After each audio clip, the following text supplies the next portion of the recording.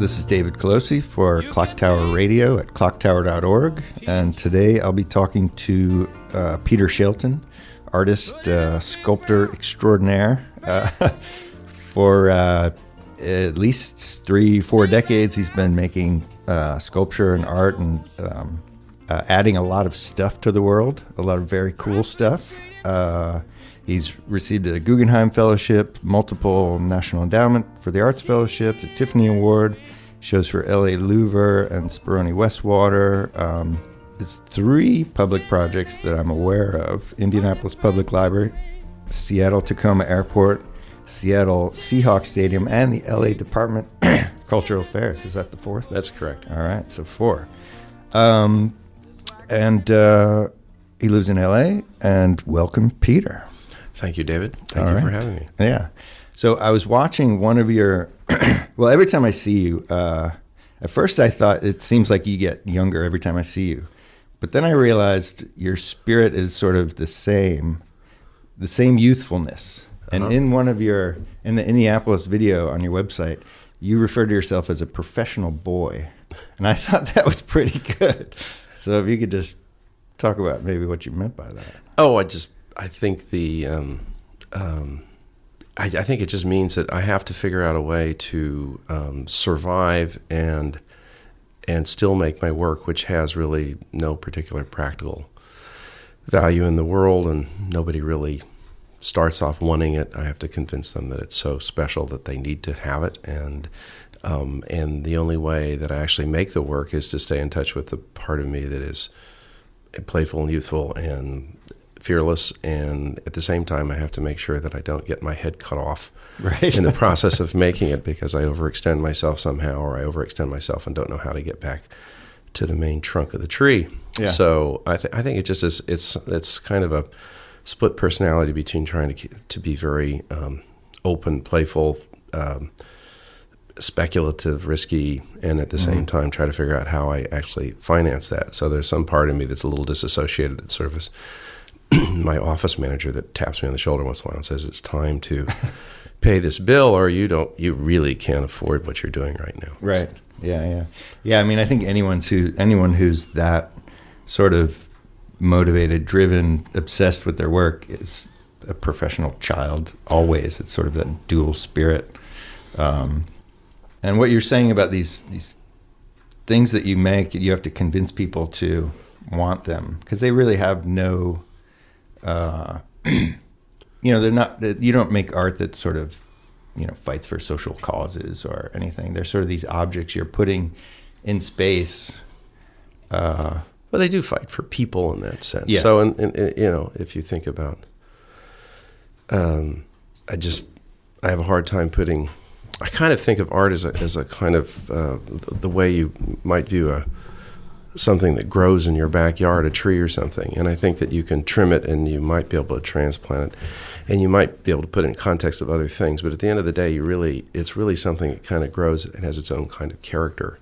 And not to mystify it, I just think that there's a part of us that is as instinctual in making art as any other instinctual activity we have in surviving and socializing and creating community and relating to other people. And I think all that is a very natural part of ourselves. And so I always find it a little bit hard to, yes, you can put a political slogan up on your tree. That would be nice. I'm sure it would be happily support that. Yeah. But it in its own nature, I don't think is essentially, it's there in its being as a part of our, as a part of our adaptation as human beings, and in fact is really what distinguishes us as human beings. Uh-huh. So, yeah, and I think that with your work in particular, that the human being part and the human part and the body part is, it's kind of consistent all the way through your work. There's always some, sculptural relationship between the body and the object, but your work has a lot of reference to the body. There's the one pole with all of the holes in it that refer to all the orifices in your body, which is, an early version of that. And then some of the later work is like these enlarged, like pancreas forms or something. There's this, pancreas. Yeah. Sure. And other organs. Well, I mean, part of that comes a little bit just naturally to me. I was the kid in 5th grade that knew all the bones and muscles and anatomy, and was sent off by my fifth grade teacher to the eighth grade class to explain to them about the human body. I had a grandfather that was a small town doctor, and I was at one point a pre-med student in college. So part of that comes naturally, but I think it also comes a little bit out of my experience of, one, as a kid, always making kind of environments that I could climb around in and move around in and externalize myself in, and which a lot of kids did, but I did, as you would know me to be, in a kind of crazy and over-the-top way. And most kids would go home to dinner, and I would be working until midnight. So, and then I think it came a little bit out of, my experience of going to the West Coast. I was from Ohio, and I grew up in Arizona, and then I went to college in Los Angeles. And the work that really interested me there was work that surrounded you. It was kind of environmental, and it could be very ephemeral, could relate to things like light and space. So you could be something like Jim Terrell, who was a teacher of mine at Pomona College, where I went to college, or James Irwin. Or Bob Irwin, or it could be, it could be very psychological, as in Bruce Nauman, or it could be, an assemblage, a tableau kind of thing, in Ed Keenholz. So all those things were really interesting to me because they seem to break down the normal kind of distinctions between sculpture and theater and painting, for that matter, and architecture, and combined all those things in one kind of work, which made a lot of sense to me. And the other thing I think was true about California is it didn't really seem to have a real cultural stage or proscenium as I think a place like New York would have, partly just because of the sort of framing the city itself physically gives to the art world, but also because I think there's a kind of a longer lasting, more in-depth kind of historical self-consciousness in a place like New York. And you obviously had all the European immigrants that came here in and around the Second World War. So you go to L.A. and there's very little reference culturally for what you're doing. There were very few museums and galleries when I was first in L.A. And so I think a lot of the emphasis got to be the artist studio and the envelope of the artist studio. And in a way that became the venue for the artist studio. And I think a lot of artists, rather than having a lot of cultural references for their work, that were easily supported and viewed and experienced by close to them neighbors and other artists. In LA, it was so diffused that I think that artists started to depend a lot more on their own physical, their bodies as a way of verifying and embedding the content of the work. And so instead of finding immediate cultural significance from the sort of cultural community, I think a lot of artists sort of figured out that they would have to find significance, meaning, and substance in their own bodies, and in their own bodies were sort of readily available. Somebody asked Bruce Nauman early years why he used himself in his work. He says, "Well, I was right there, and I really had no other resource, and I just used that." So the whole Beckett walk thing when he's in his studio, that's his body just in space. And also it's sort of, and I think if you don't have a kind of clear collective content, like Catholicism in Italy in the Renaissance, or in Catholic Italy, what you end up sort of say, what's a suitable content for work? Yes, you can use it for political or community organizing or other kinds of social good work, but it's sort of like what is the natural content for art? And sculpture particularly, I think, has a lot to do with externalizing your some ideas and some feelings about your physicality and space around you. And so, it's naturally going to be involved with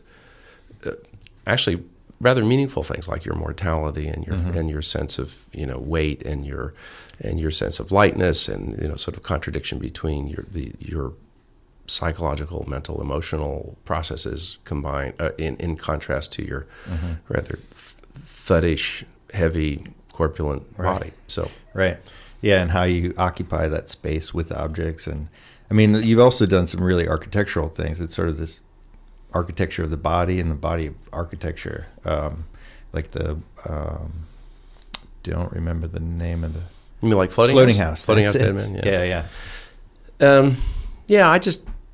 At some point I think actually I'm not sure that architecture, sculpture, theater are really that much different in its most primal state, because I think they're really all kind of extensions of not just our physicality, but of our kind of need to externalize and create some kind of analog to ourselves where we get a sense of it's like looking in a mirror in a funny way. Mm-hmm. So, and also something that is inherently inert and dead, and yet you're sort of kind of curious about what it's like. It has life in it. Mm-hmm. Some of which, of course, is either projected, but some of it has a lot to do with just how we kind of understand our own vitality. So yeah.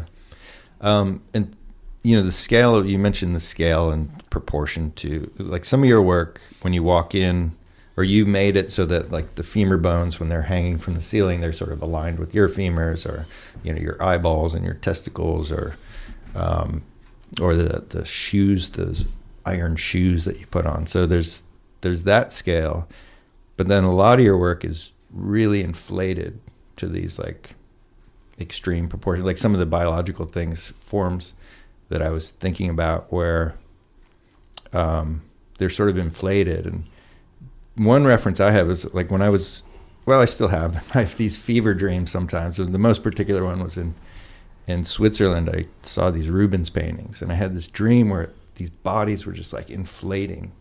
And I've always had that sort of, it's just this physical experience of things inflating. Like, one was Toucan Sam was just getting really big, or my mattress was getting really big. So sometimes when I see your work that looks like these biological forms, they have this feeling of this inflated, maybe it's not a pancreas, but it's some sort of organ, internal organ. So the two things with that inflation, just in relation to scale, but then also just in relation to dreams. I know you've had some work that came out of some dreams. I don't know that I've ever specifically illustrated dreams. Yeah. I was thinking Buddha belly for. Yeah, well, I took a lot. I took a lot of. I took seriously and kept dream journals avidly when I was younger, and particularly, I think, partly because I think it's part of our education is to make us self-conscious and to help us understand the context which we're in, historically and culturally. I think it's unavoidable for anyone, honestly, to not go through that process. But then the strange thing is to rediscover your professional boyness, and also to sort of find your own voice. And I think that so dreams were sort of a way for me, not necessarily to use them to illustrate, but more as a kind of touchstone. And they felt like a natural part of my person. Yes, a lot of your dreams are filled with ad infinitum and debris from the day before, but every once in a while you have one of these sort of big dreams that feels like it has no comparison in reality. It seems to capitalize and focus sort of big relationships between things. And so I use dreams more as a touchstone that way, sort of like what the veracity of the work I was doing. And early on, yes, I was very interested in this sort of, physically plugging yourself into the work or comparing yourself to things next to you, for a few reasons. One because I thought it was a way of literally triggering.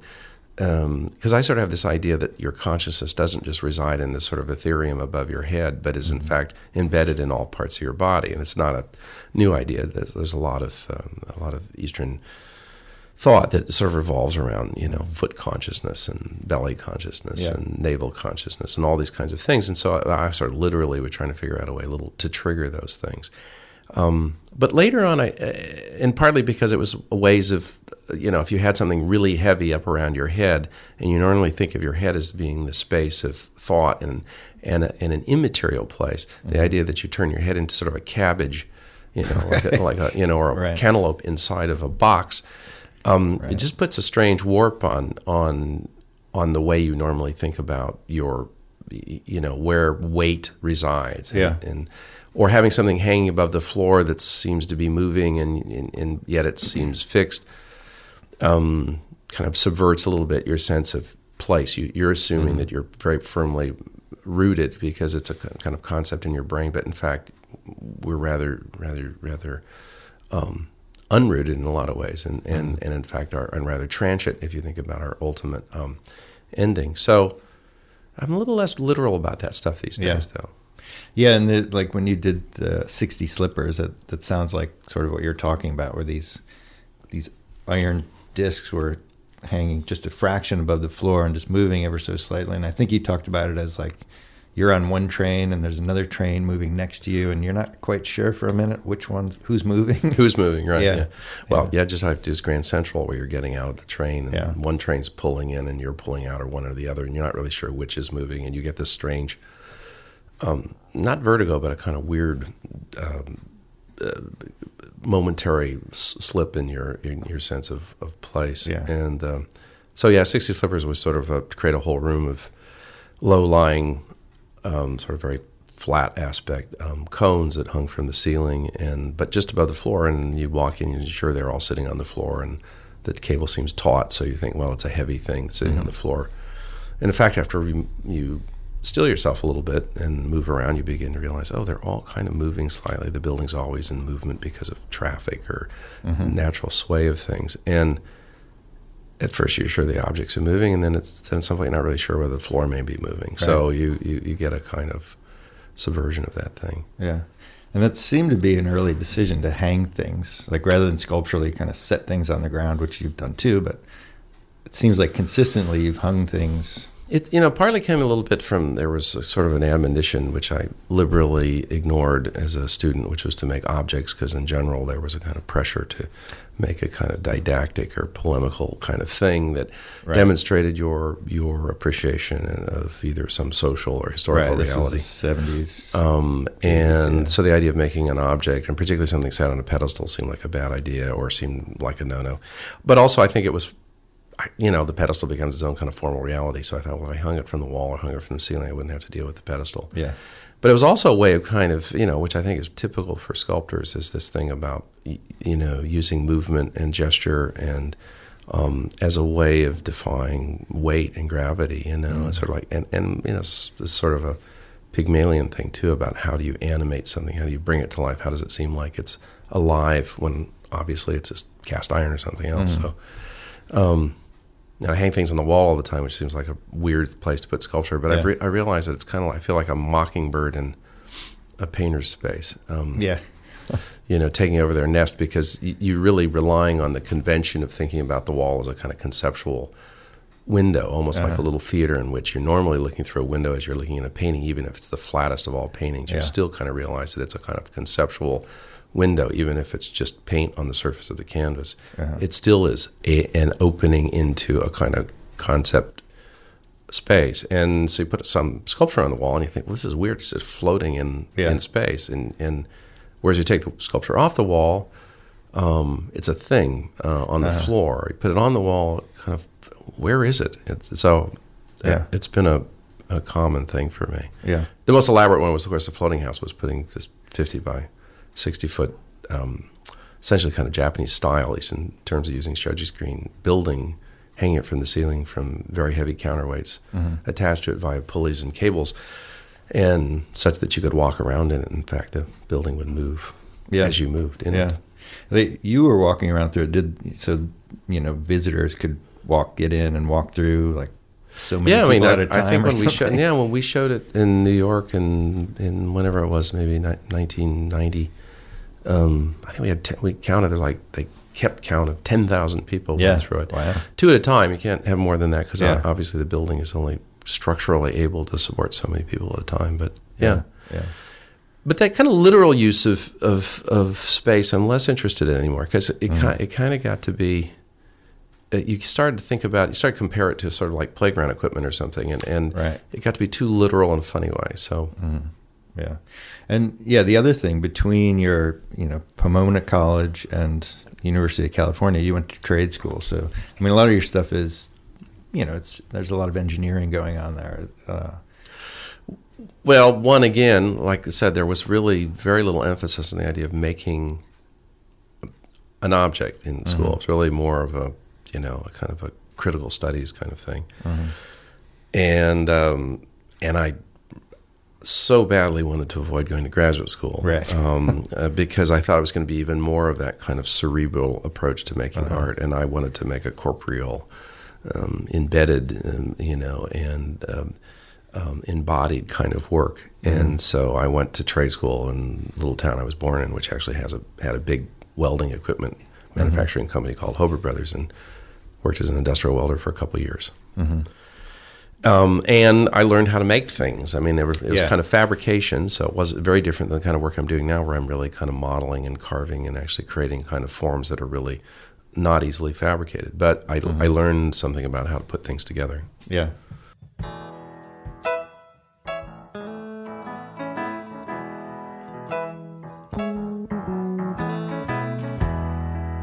Lord have mercy.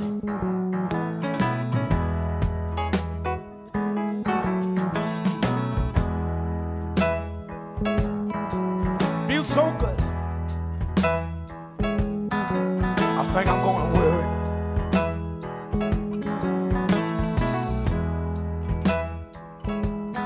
Let me just take a minute to remind people that we're on Clock Tower Radio at clocktower.org. I'm talking to Peter Shelton, and your website is petershelton.net, but I also think .com works too. Yeah. So, yeah, you said now you're sort of making forms.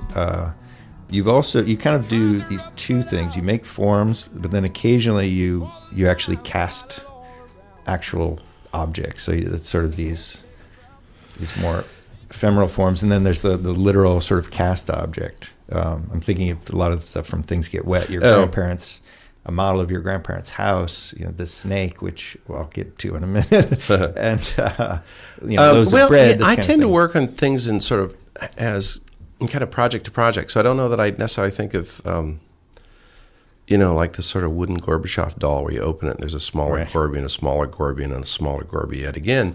I tend to work from project to project. So when you're talking about all these sort of bulbous inflated things, which are one consistency between that and the sort of bigger environmental things is that they're really still a kind of dialogue about inside and outside. And they're less about a solid object than they are about a kind of, in fact, I call the small things tight-fitting architecture. So, but then I was working on a commission for Dartmouth College that fell through as a commission, but I was interested in the subject, which was the museum itself was a sort of strange postmodern collection of, or a postmodern arrangement of their collection, which allowed high art to be mixed in with religious art, with domestic artifacts, anthropological artifacts, with even, I think, engineering and medical models. And it was kind of all mixed together in one big sort of soup. And I started with this idea of making a kind of fountain that cascaded down a sort of balustrade outside the building that sampled types of work or types of things similar to, on a par with what was going on inside the museum. And they'd all be bathed in water with the idea that the water would be the mediating and kind of equivocating thing for the whole thing.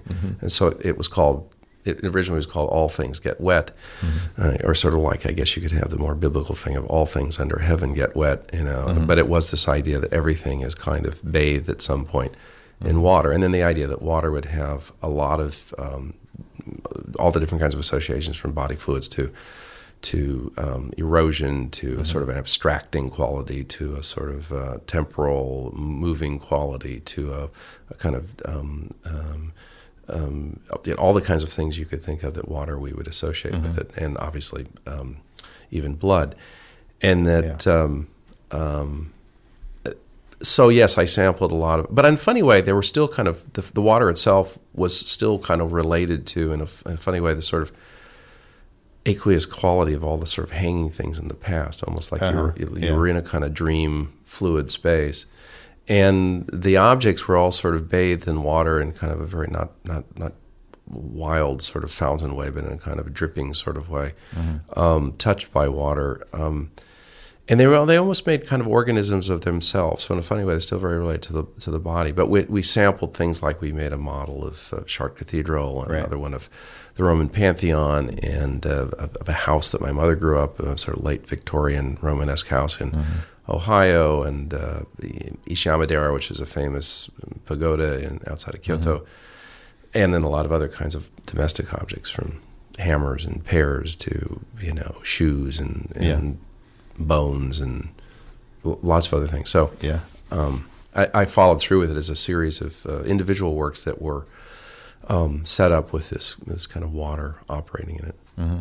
Yeah, yeah, and with we met when I was working in your studio, and my favorite. There are many stories that I love.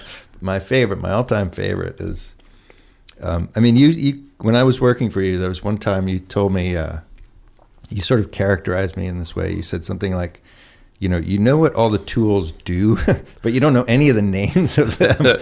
So you'd say, get me an 18-inch auger bit, and I'd be like, is that the spinny thing with the? You'd be like, sure, get it, show it to me, and then I'll tell you if it's right. That's funny. Yeah, but then there was one day where you asked me something where I had no question, like what you were asking me. We looked out in the driveway, and there was this rattlesnake that was, 4 feet long, and you said, Dave, get me that rattlesnake. And I was like, okay. I said, you're out of your mind. But we actually did catch the rattlesnake. You were in your flip-flops, and you you said it's easy. You just get a pole and put a rope through it and get that rattlesnake. So I guess one thing I wanted to ask was, when you saw that rattlesnake, did you know how you were going to use it? Or were you just like, I need that? Well, it was, first of all, I wouldn't leave the rattlesnake out there anyway, just because it's potentially a hazard. And this was a big one. And this was in Malibu. This is in Malibu at my studio. But I grew up in Arizona, so I was around rattlesnakes, although they usually became flat as a pancake when 10 boys would pile a ton of rocks on them in 3 seconds. Professional boys, exactly. But I did know as a kid. In fact, there was a guy named Snake Man that used to collect snakes for antivenom at Arizona State University, and I knew how he'd catch them. He got with a garden hose and a snake hook and a lasso on the end of a stick and a gunny sack, and he'd just come home with a pile of snakes to give to Dr. Stonky in the science lab. And so I had been looking for a snake, and I had a former student who was really big on collecting roadkills, and she had in her backyard 2 rot-down cages, which were like rabbit cages that she would put roadkills out, and the bugs and insects and stuff would sort of clean the bones. And she had a funny relationship with a lot of pet stores. It was a sort of a sad thing in a way, where they would kind of out the back door give her animals that would perish. And I guess a lot of animals die in pet stores, which is a sad thing about animals being sold in pet stores. Yeah. And she said, well, I'll get you a boa or something else. And I said, I really wanted a rattlesnake. And so that day I used that rattlesnake in a work that's called Church Snake Bedbone, and it's a bronze sort of single bed cast with a modeled Shark Cathedral hanging upside down underneath it. And the snake was cast and in bronze, and the whole thing was one of these things get wet fountains. So I did know that I wanted to use the snake. And I knew also that I wanted to catch the snake and not hurt it initially. And I also knew that one of the best ways of putting a snake to its end is to put it in the refrigerator first, where it really relaxes and gets nice and chilled, and then put him in the freezer because he doesn't know that he's going to be frozen. Yeah. Yeah, I think I bought my lunch that day. Did you really? Put it in the freezer. I'm going out to get lunch. It's funny. Yeah, that was fun. Another question I've always wanted to ask you was... By the way, one of the things I remember about you in those days is that you didn't really have a belt. You had a rope for a belt. Yes. Did we use your rope from your pants to catch that snake? No, it probably wasn't long enough. But yes, that was the part of the rope belt series. Part of my rope belt life. I auctioned off one of my rope belts at the Guggenheim Museum. You're sort of like David Carradine in those days, just with a staff and a rope around you, and just simple moccasins that you walked in the landscape with. Okay. Living in my van. I've always wanted to ask you about your titles. There's this, I don't know if it's from sort of E.E. Cummings, the way you don't capitalize things or capitalize everything and run the words together, or was there a different, because it's pretty consistent through your work. You've always connected the words. And I don't know if, you're sort of more the literary person. I think it less to do with E.E. Cummings than it had to do with a kind of synthesis, because a lot of the forms tend to be, you look at it and say, well, I've seen one of those before, but it also looks like something else, and it looks like something else, and it's, and those things run together, create a new reality that sometimes it might be simple like red shirt or something. Yeah. But in some cases it's it's called blue wiggle, let's say, because because it's a wiggly thing that's blue. I mean, it's just, and it's a way of creating an analog to the work.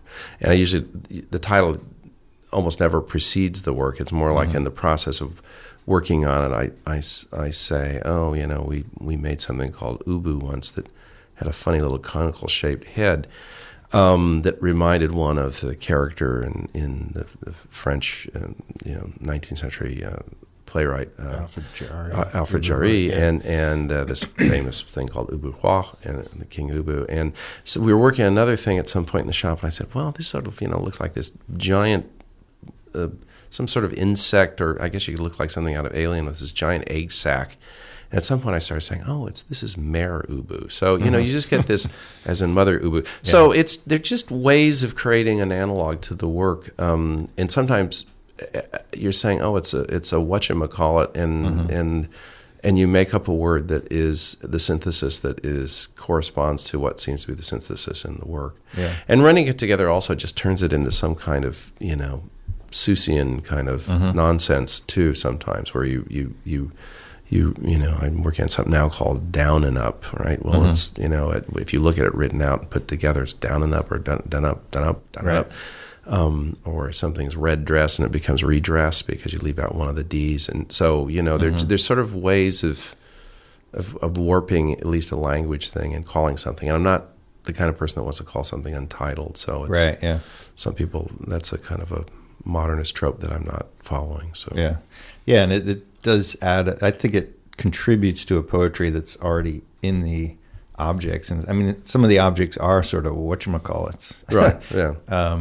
And it's funny that you bring up Dr. Seuss, because another way I was thinking about some of the work was like some of the more organ-shaped things. It's kind of like an autopsy of a Dr. Seuss character or something. And there's this, I don't know if you know this Korean artist, Hyung-Koo Lee, who recreated the skeletons of like Bugs Bunny and Roadrunner. And then he's also putting muscular structures on those. Anyway. Well, having been a pre-med, having been a pre-med student, I've had doctors who collected my work, and of course I say, I'm sure you wouldn't really want me to be the surgeon, but because you're sort of like learning it all and then kind of forgetting it and having it just be sort of part of your inventive thing. Actually, that sort of quality too in the work came from, again, one of those sort of provisos about not making objects, and particularly not making something figurative when I was a student. It was all right if you made something figurative if the figure was you as a participant in the work. Right. Then it became very figurative. People like Jim Terrell, or I had another teacher named Maury Baden who used his body in the work, but not in any depictive way. So the one way I sort of, after doing all these big fabricated installation works, the one way I snuck up on doing figurative work. And I know this would sound very strange to younger students now because they probably incredible liberty to do anything you want to do. But at least in the late 60s, early 70s, there was really an intense dialogue about what the limits were, what sculpture really could be, what could make, what it could refer to, what's the purpose of it, how does it actually occupy the space. And I think that dialogue was actually quite useful, but of course it was, as another generation following minimalism, impossible to really follow it up without having to break it apart again. So I snuck up on sort of figurative ideas by sort of exploring my sort of anatomical roots. So that was one way of thinking about it. Yeah. And the medical school, was that at Pomona College? Yeah, it was. I mean, pre-med was, so it's not really in medical school, but you're kind of doing all the sort of, right. dissections and everything else and study that you would do in preparation for medical school. Yeah. And we're almost going to be done here, but I did want to ask you about Van Morrison, because in your studio there was it was always Van Morrison playing, at least when I was there. I just saw him a couple weeks ago. Yeah, I remember seeing him in LA at one point too.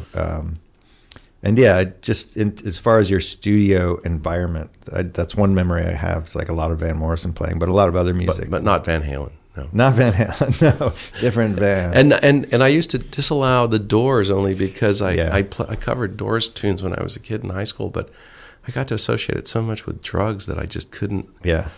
I just couldn't have it around. Yeah. You know? So it was funny. Yeah. But what about Van? I mean, I think a lot of that stuff from, say, Hymns to the Silence and Philosopher's Stone, that's the stuff I think I first heard in your studio. And just as a motivational factor in your studio, I mean, all of us artists have a soundtrack that we play to. And what is it about Van or? I don't know. I mean, I just, I know that it's going to, if I was on the desert island, I think I'd have Van, Marvin, and Miles, and I guess Dylan could come along. But somehow being stuck on an island and listening to Dylan, it seems so kind of urban and kind of cerebral. Yeah, just Van's got an emotional level that's just is very hard to and a kind of breadth somehow, big breadth in the work that seems really kind of extraordinary. And seeing him, play saxophone and guitar and piano and sing totally full throated at his age is kind of amazing in a way. Yeah. Which he still does. So I don't know that environment. I don't know. It's I listen in the shop now. I listen to a lot of usually listen to a lot of jazz and not so much rock and roll. Probably a lot of singer songwriter stuff. Mm-hmm. And so Van being premier in that. And yeah, it's funny. I watched a lot of interviews with Van Morrison on YouTube and stuff, and it's really like poking a possum with a stick. He doesn't want to be there at all. He's like always kind of growling. And he apparently has terrible stage fright. So really? Yeah, in fact, because I used to see him like you'd see Miles, where Miles, I don't think Miles had stage fright, but sometimes you see Miles and he'd just go and sit in the back of the bandstand and kind of not face the audience, and he'd kind of come out and look at the band a little bit and play a little bit and walk into the back, and you hear him playing in the back. He was just like, or sometimes he'd be very, very engaged, but sometimes he wasn't. And I remember seeing Van a few times where he didn't face the audience at all. Yeah. And so, yeah. And I had a friend that used to manage a local venue in Dublin that said that they had to break a door down to get him in to come out because he just had terrible stage fright sometimes. Oh, really? But in L.A., he was at the Shrine. He was just totally talkative and and cracking and doing all kinds of. Yeah. He was very, very, very engaged. In fact, one of his daughters came and sang with him a couple of tunes, and it was kind of great. Yeah. So talking to you is not like poking a possum with a stick. It's been a very good interview, but. Let's finish up with just what's on the horizon. What are you sort of working on? Or? Well, it's funny because you're talking about all these sort of bulbous, inflated things. I'm doing these big sort of flat things that almost we call them toast in the studio. Uh-huh. They're big kind of soft, like mattress forms, kind of big soft, pillowy, but fairly simple kinds of shapes. They kind of go back. Actually, interestingly enough, when I think about it relative to dreams, do go back to a particular dream from early '70s that I always remember. And I do a little bit of public stuff, but generally the public stuff is they don't really want me. They just want me to apply my design licks to make a bauble for some architecture. So I do a little bit of proposals in that, and generally I'm just working on a bunch of new things in the studio. So, and trying to figure out sort of the next phase of things. So I have a lot. I probably and me. There's having been in the studio, there's probably 25 new things in the studio that are all kind of moving along in a glacial way, and just kind of figuring out where I go. I never seem to have any trouble getting something new to do. Yeah. I just have to kind of wait for this circumstance where I'm sort of forced into being the professional part of my boyness, which is, you have a show? When's the deadline? Oh, how many things can I make? Can I afford to do that? You want to pay for this foundry bill? So, Exactly. Right. Yeah. All right. So this is David Colosi with clocktower.org. I've been talking to Peter Shelton, and his website is petershelton.com. It's been a pleasure as always. Thanks, you, David. Peter. Okay. Bye. Thank you. All the tea in China, put it in a big brown bag for me, sail right round all the 7 oceans, drop it straight into the deep blue sea. She's as sweet as Tupelo honey. She's an angel of the first degree. She's as sweet said the sweetest tupelo honey, just like honey, baby, from the bee.